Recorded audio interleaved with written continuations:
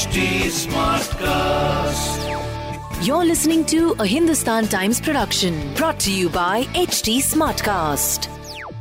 सबसे पहले तो मुंबई स्मार्ट न्यूज पर let me welcome back Sachin Kalbag. I hope you had a good Diwali break buddy. आज मुंबई स्मार्ट न्यूज पर हम बात करेंगे something that we should be very very proud about as Mumbaikars.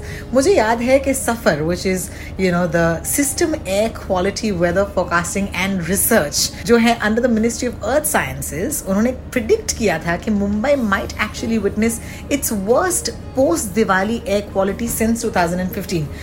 वो अनुमान लगा रहे थे कि 50% फायर क्रैकर एमिशन सिनारियो हो सकते हैं दिवाली के दिन पर. लेकिन व्हाट इज द रिजल्ट? क्या हम पास हुए हैं हमारे एयर क्वालिटी इंडेक्स के इस टेस्ट में? Sachin, give us the good news. Yeah hello, बहुत बहुत शुक्रिया मुझे वापस वेलकम करने के लिए. So happy Diwali to all our listeners, और सभी सुनने वालों को बहुत बहुत शुभकामनाएं दिवाली के. अब हुआ क्या है, जैसे कि आपने कहा कि सफर जो एक एजेंसी है जो हमारे एनवायरमेंटल पोल्यूशन को ट्रैक करती है, तो उन्होंने काफ़ी इंटरेस्टिंग सा डेटा हमें दिया था. देखिए, सैटरडे और संडे के बीच जो पीक दिवाली के पटाखे फोड़ने के दिन थे, वो उस दिन काफ़ी लो AQI मेजर किया गया. और ये low AQI obviously means better air. For example, on Saturday the AQI was 90, जो सेटिस्फैक्ट्री लेवल के हिसाब से अच्छा है, मतलब on the scale of really good to severe satisfactory level पे है.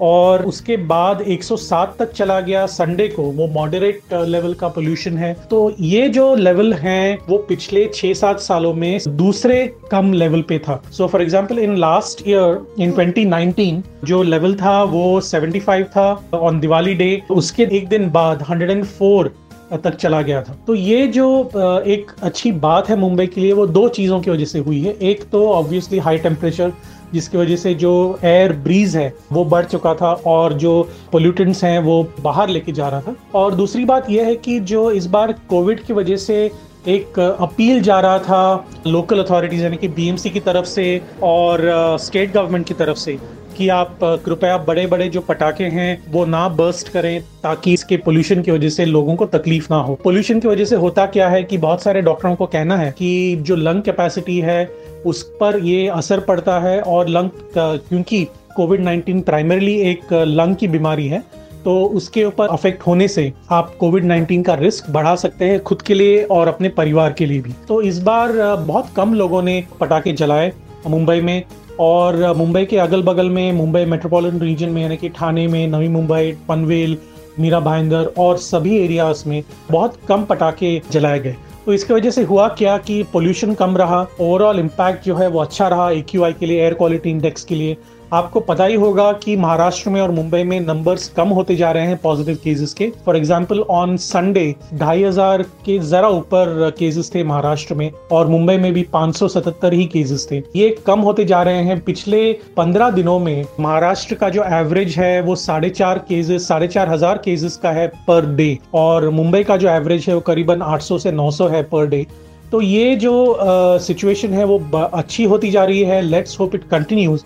लेकिन हमें ऑब्वियसली सतर्क रहना चाहिए, पोल्यूशन कम होनी चाहिए, मास्क पहनने चाहिए, सोशल डिस्टेंसिंग हमें मेंटेन करना चाहिए.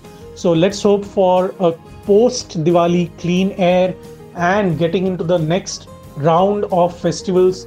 ईद है, क्रिसमस आ रही है और न्यू ईयर भी आ रहा है. So obviously we need to be careful about that as well. बहुत बहुत शुक्रिया सचिन आपका. Sachin Kalbag is back on Mumbai smart news, और ये और मैं ऑफ कोर्स आपसे कल मिलने आएंगे right here. So until then, if you have any questions you can get us on Twitter. मैं हूं road talk, Sachin is Sachin Kalbag. See on Mumbai smart news. This is me Rohini signing out. This was a Hindustan Times production brought to you by HD Smartcast. HD Smartcast.